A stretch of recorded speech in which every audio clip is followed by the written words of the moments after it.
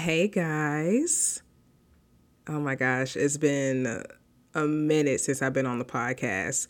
And honestly, I took the whole November off of the podcast just to focus on myself and tap into some other things and just, focus on other things. It was just very much well needed, but I'm so happy to be back talking to you guys, engaging with you guys. Long time no speak. I'm just so happy to talk to y'all because today I actually wanted to talk about something that was extremely traumatizing for me. And I feel like when I tell you guys what it is, y'all are going to be like, what? But this was a part in my adulthood that was extremely traumatizing for me. But it was all a lesson learned. But today we're going to talk about the first and hopefully only time that I got fired. To jump right in, I started working at 17 and my first job was in retail. I loved this job. I was actually with this job for, I want to say 5 years. Oh my gosh, that's such a long time. But I was working part-time in retail for 5 years and I just loved it. I think the best part about working in retail was that every day was different. Every encounter was different. Every situation was different. It didn't feel like I had to clock in every day and do the same thing. I mean, even though the typical job duties and responsibilities were the same thing, it was just something about the engagement that I truly enjoyed. I really did enjoy working with customers, talking to people, selling things, making sure people had a wonderful shopping experience. It was something that I really enjoyed. And also, it was a pretty easy job. I think, working in retail, I didn't have any stress that I was bringing home. And it was just as simple as clocking in and clocking out. I didn't have to worry about any reports or big things like the managers do. And my only responsibility, like I said, was to help customers and meet the sales goals as much as I could and open credit cards and things like that, but nothing to the point where I stressed at home. Now, when I started working, I'm trying to figure out the best way to put this. When I started working, I began to buy things for myself. And when I worked in retail, because I wasn't making a lot of money, I actually just pretty much purchased my wants, whether it was clothes, shoes, getting my hair done, getting my nails done. I purchased a lot of my wants. And when I started to get, I guess, more serious jobs and I started to work full-time jobs and step a little bit more into the corporate side of things, I ultimately took on my needs as well, unknowingly. It went from my parent buying me all of my needs and necessities to me doing it. And I think that with the more money you make, the more your just sort of quality of life increases. And I think that a lot of your wants and necessities increase as well, if that makes sense. I actually looked it up and it's called lifestyle inflation. But let me see if I can give you guys a better definition because I'm telling you, I'm not good with explaining things. Y'all can probably hear my phone tapping in the in the background. Okay, so lifestyle inflation. Okay, it says lifestyle inflation refers to an increase in spending when an individual's income goes up. And that's exactly what happened with me. And this isn't to be boastful or anything like that. I think it's normal. I think it's a true normal part of just life. And I think the natural urge to do more and buy more for yourself just happens, especially if you went so long without it or if you've never had it before. I think that it's a normal thing. But I noticed that the more jobs I received where I made more, my responsibilities and the things that I've accumulated have just increased over time. So, for example, when I worked part-time in retail, I didn't have a car. Why? Because I was barely making $10 an hour. I knew that I wouldn't be able to afford a car, the insurance, the maintenance, gas for it. It wasn't possible. But when I got my first full-time job, I was able to get a car, pay for it, maintain it, things like that. Part-time hours are very iffy. Full-time jobs, depending on what it is, I would say that my full-time jobs had stable hours and it was stable income for that time being. I say all of this to say that with my responsibilities increasing and me unknowingly taking on my needs and necessities and things like that, this is where I truly realized how much getting fired hurt, because I had so many things that I was responsible for. And I also did a lot of reflecting and thinking during this time. And I just realized how much this situation made me angry and how sad it made me and how much projecting I did.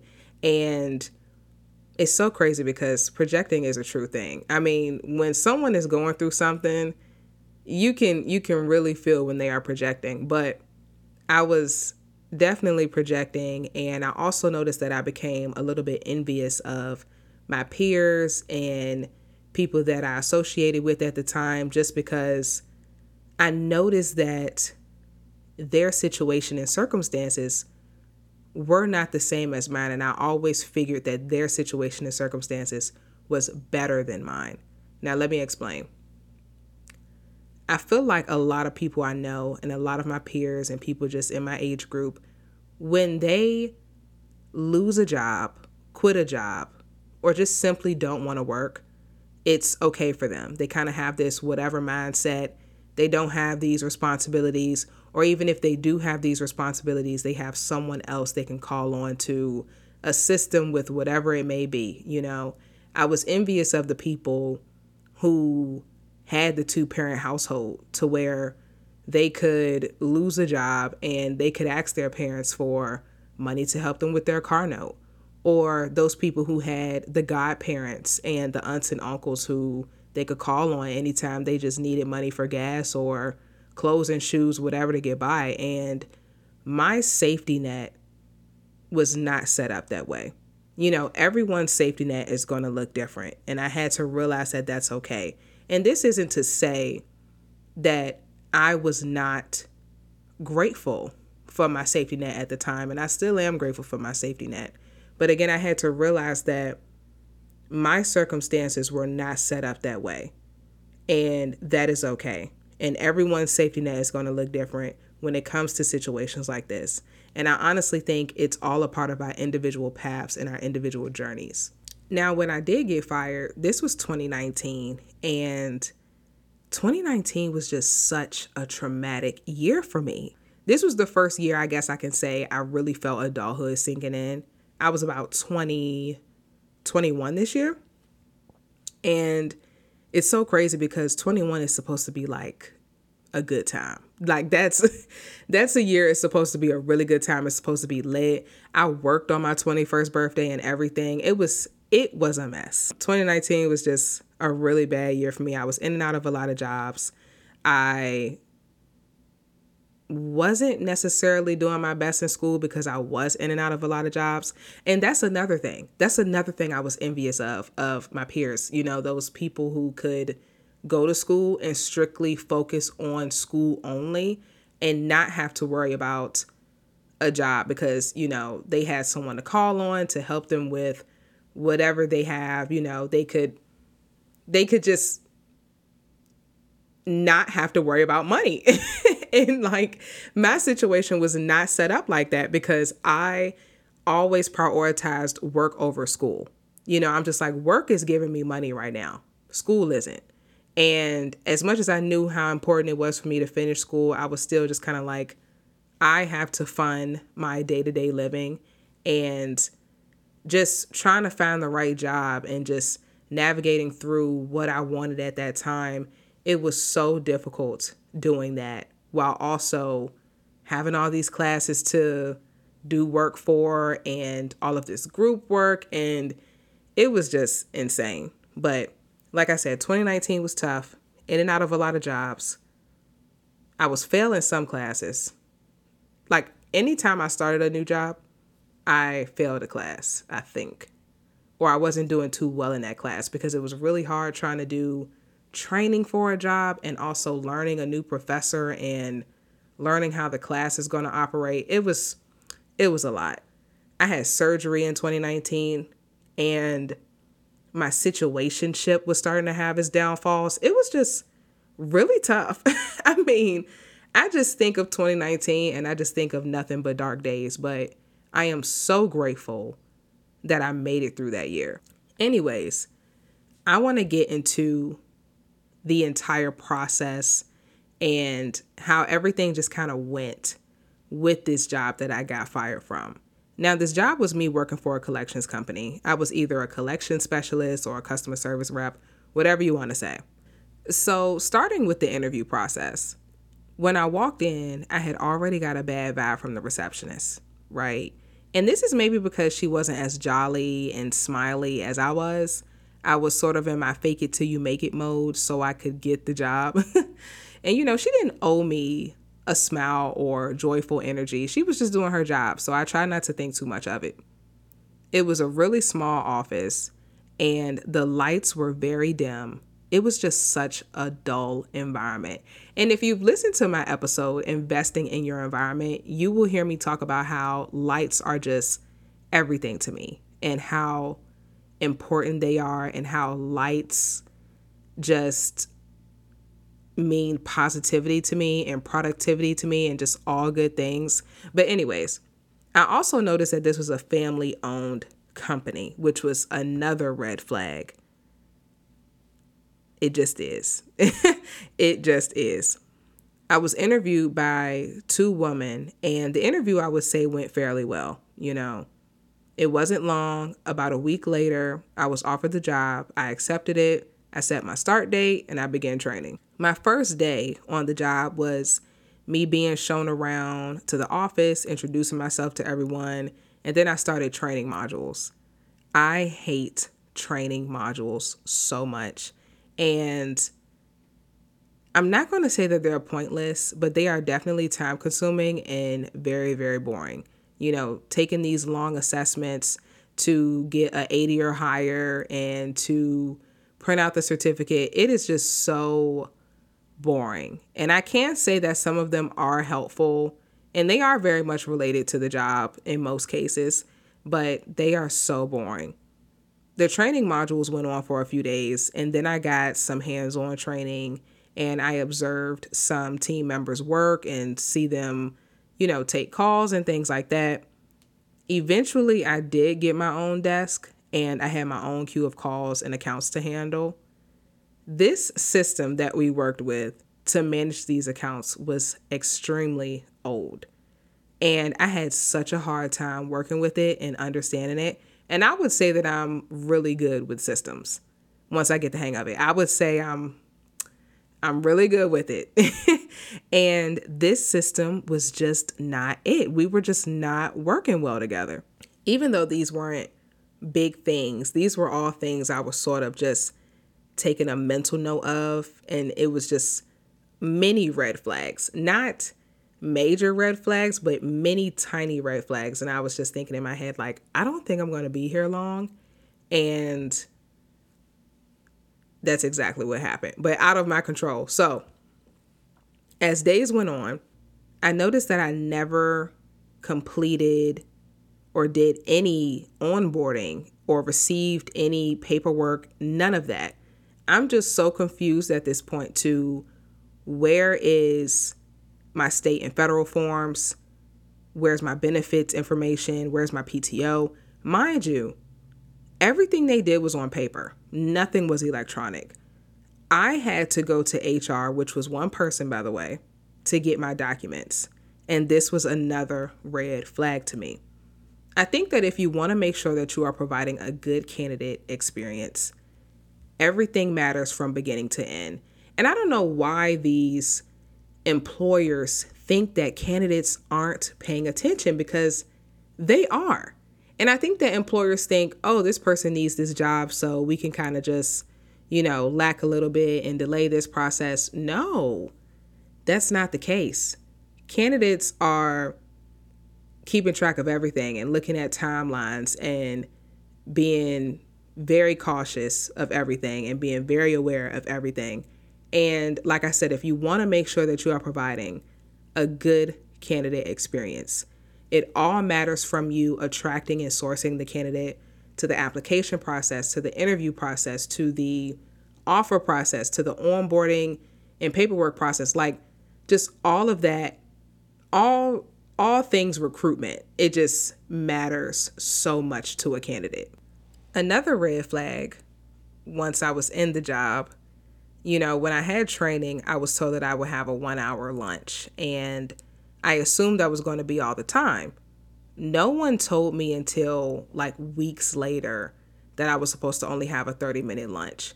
And so again, I'm thinking that management and HR is just sort of taking these little notes just to find reasons to get me out of there. No one told me I was supposed to take a 30-minute lunch and not a 1 hour lunch break.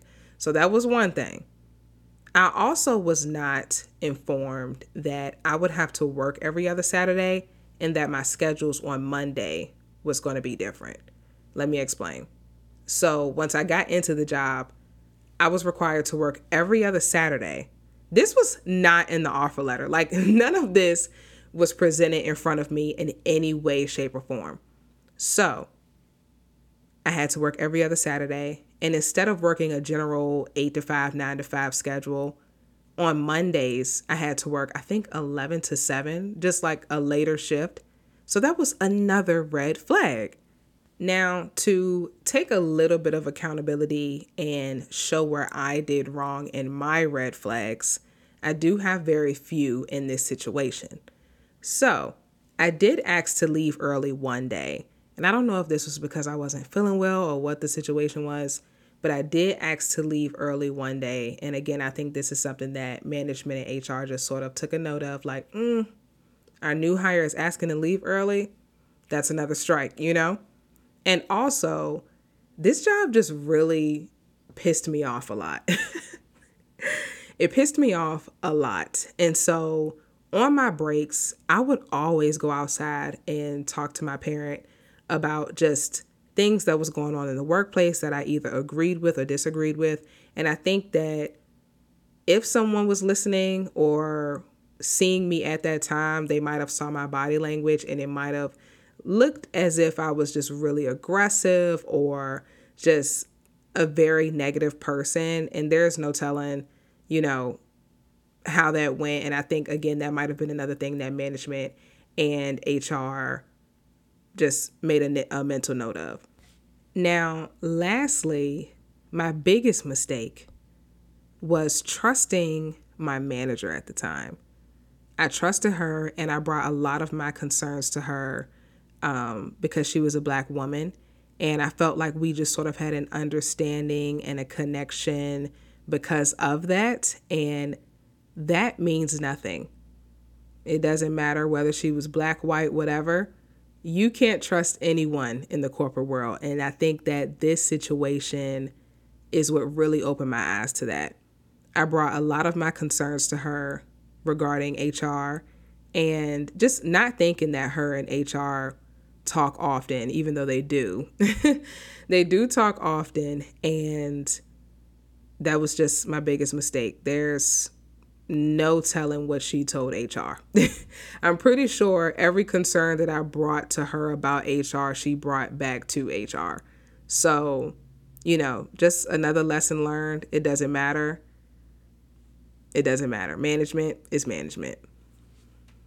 Now, to sort of lay out the day that I got fired, I think this is so sad too. It's just going to be so sad for me to talk about because I wasn't even with this company for 30 days.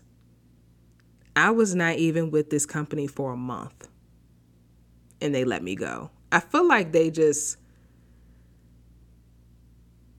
wanted to bring me on to find reasons to get me out of there, and it was just extremely upsetting. And I do feel that I was wrongfully terminated. And just to, again, revisit that day, I actually decided to go into this job with my head held high, a better attitude. I wanted to do good in this job. Even though I didn't like it, I knew it was kind of like a stepping stone. Like I knew that I had to be in this job to get to where I wanted to be. And it's so crazy because that was also the day that I collected the most money. I collected the most money that day. But then next thing you know, I get called to the HR office and they let me know that they are letting me go. And I was so pissed. Like I got loud with them and everything. And it was insane. I was just so upset. And I'm just like, do you guys not see how much money I collected today? And they're like, no, we see it. We see it. I'm just like, I was so pissed. And I went to my manager, who was probably shocked to see me just in so much rage. I went to my manager and I just said, why is this happening?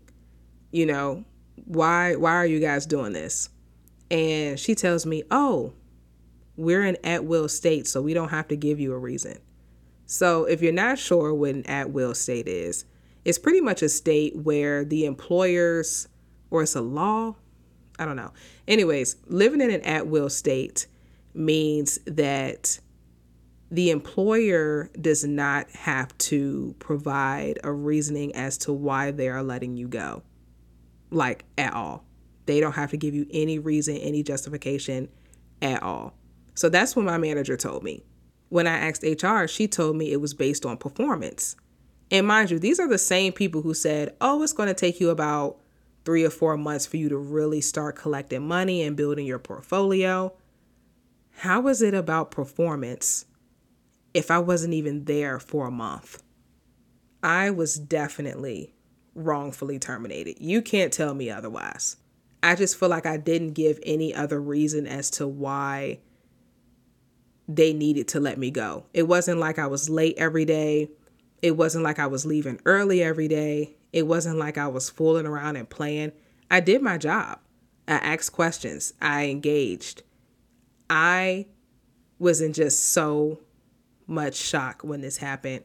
I remember just going back to my cubicle, grabbing all my stuff. I was pretty aggressive. Grabbing all my stuff, I threw my time card on the HR desk and I just left. I left and I was so pissed to the point where I just started crying, bawling tears, and I didn't know what to do. And I just felt so incredibly lost. One thing about the situation though I was sad, though I was angry when I left, I immediately went home and started job searching. Immediately. And I didn't care what I was doing or what I was applying to. I typically work a lot of office jobs. So me working in fast food or delivery driving or warehouse, anything like that, that's different for me. But I was really down bad to a point where I said, I don't care. So I'm just applying for all types of jobs, receptionist, warehouse, whatever. I did not care what it was at that time. Call center jobs, I was just applying for any and everything. Eventually I came across something, but again, the main thing that was in the back of my mind was I got to pay my bills. I have to maintain my needs and necessities. I have things to take care of. I have myself to take care of. And that was the drive behind it all. Now, what I want to touch on next is what I think jobs really need to implement in their organization, in their company, whatever it is, because the candidate and new hire and just overall employee experience means a lot. And these companies they really don't care about their people. I really think they don't. And a lot of these companies, you're just a number and you are replaceable, and it's just insane. First on the list is jobs need to have in-depth job descriptions. Everything needs to be clear. The job description needs to be thorough. I cannot stress this enough. Let me give you guys a little story time. I received my first offer for a work from home job, and I was so excited because I wanted to work from home for so long. And everything was good. I had my schedule, I had my start date, everything was good, right? Until they asked me to do a speed test. And this speed test was to make sure my internet was, compatible and fast enough for their systems and things like that. My internet failed the speed test. So what did this company do? Rescind my offer. And this was so mind-blowing to me because I had already put in my 2 weeks with my previous employer, and I just kind of felt lost. I'm just kind of like, well, now what? I was so pissed off, actually. I'm not even going to say I was lost. I was pissed off. I was so pissed off. And at the same time, I was grateful because the call center wasn't too far. And I was just grateful I was able to still get to the actual office. But there were some things in this situation that also made me upset. And when I had the work from home offer, I had a good Monday through Friday schedule. But when I got to the office, they switched my schedule to Sunday to Thursday. They also switched my hours. And I just kept referring back to the principle of it all. Maybe I really needed that work from home job. And what if I couldn't get to the office, for whatever reason? And I think a lot of people looked at me like, you still need to be grateful that you have a job. I'm more than grateful that I had the job. I'm more than grateful that they worked with me to get me to the office. But I still referred to the principle of it. And I was just in my head like, had that been a thing in the job description, I wouldn't even have applied. But I went through all of that, the interview process, the application process, getting the offer, just to do a speed test and for you guys to tell me, nope, can't do it. Pushed my start date back. It really affected me. The speed test should have been in the job description. And a lot of other things need to be in the job description. Of course, things can be talked out in the interview process, but in-depth job descriptions are everything. It saves so much time for the candidate and the employer. So next is a buddy system. And I think that this is so important because, oh my gosh, it's just so important, especially in jobs like call centers where they bring in a class of people to start. A buddy system is everything. And from my personal experience, I've actually observed and been a part of just people naturally migrating to those who share the same interests as them, no matter how big or small. And these cliques just start to naturally form out of nowhere. And having that buddy is so important. Like I said, I just think it enhances the work experience altogether. And a lot of companies and organizations they just don't think that. They think that you can't work together and you can't multitask when really it makes you feel more comfortable in your job. You would start these training classes, you get your buddy, and then when it's time for you to get out on the floor and actually do your job, they separate you into different teams with different leaders, and it just really makes an impact, and you start to feel a little lost. So I really think that having a buddy system is so, so important. A lot of jobs need to think about this. I just cannot stress this enough because I know how it felt for me when the one person that I clicked with in training was with a whole nother leader and a whole nother team. And I'm just kind of on my team, lost and confused. And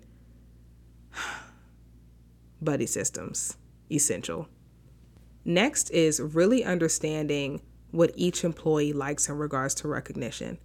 I think this makes such a big difference because it can really, again, make the work experience enjoyable, be the reason an employee gets out of bed to go to work.